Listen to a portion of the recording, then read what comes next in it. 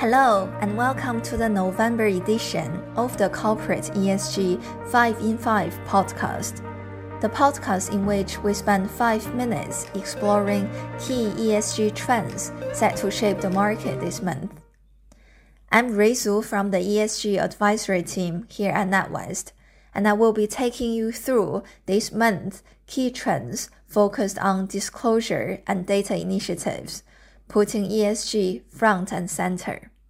At the beginning of November, the International Sustainability Standards Board, ISSB, confirmed that companies will be required to use climate-related scenario analysis to inform resilience analysis.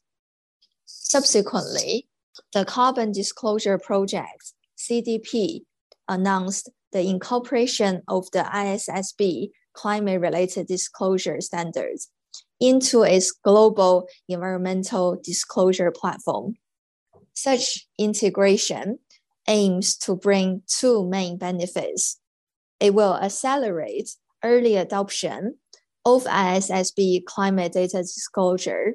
Over 18,700 companies, representing half of the global market capitalization, disclosed environmental information in 2022 through CDP.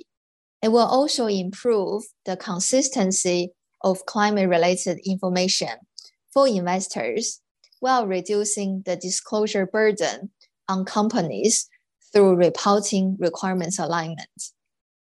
Secondly, the UK Transition Plan Task Force launched its disclosure framework and guidance for the private sector at COP27. The Transition Plan Task Force new framework guides companies and financial institutions to develop and disclose gold standard transition plans. Importantly, the guidance goes beyond the TCFD, the Task Force on Climate Financial Related Disclosures requirements, and is based on the three key principles of ambition, action, and accountability. The draft framework provides a useful reference for companies to revisit their existing net zero planning and conduct gap analysis for future planning. Thirdly, there is further development of the groundbreaking net zero data public utility, the Open Data Public Utility, led by the Climate Data Steering Committee, aims to collect and aggregate net zero climate transition data by drawing on private sector climate commitments. The committee is in the process of building out a beta pilot of the utility using the Carbon Disclosure Project's data as the foundation layer. Crucially, the open data utility will bring transparency and build trust with stakeholders by providing accessible, accurate, trusted, and verifiable climate transition-related data in a single place for the first time. This is a critical development for companies and investors who are increasingly reliant on inconsistent third-party ESG data and rating services.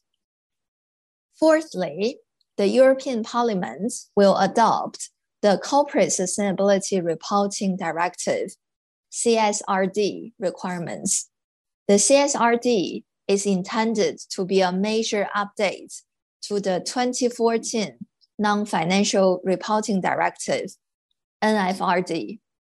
So any EU company that meets certain criteria is required to prepare its first CSRD report in early 2024 based on the company's 2023 fiscal year performance. Nearly 50,000 companies will have to report on issues ranging from environmental sustainability, social rights, to human rights and governance practices under a common sustainability reporting framework. Last but by no means least, the FCA appointed the International Capital Markets Association, ICMA, to jointly develop a voluntary code of conduct for ESG data and rating agencies.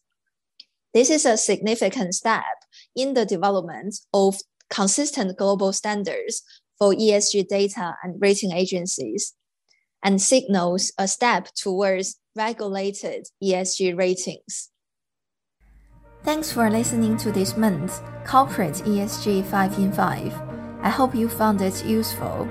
As always, please be sure to check out our monthly newsletter, linked in the descriptions, for more on the key ESG trends shaping the market this month.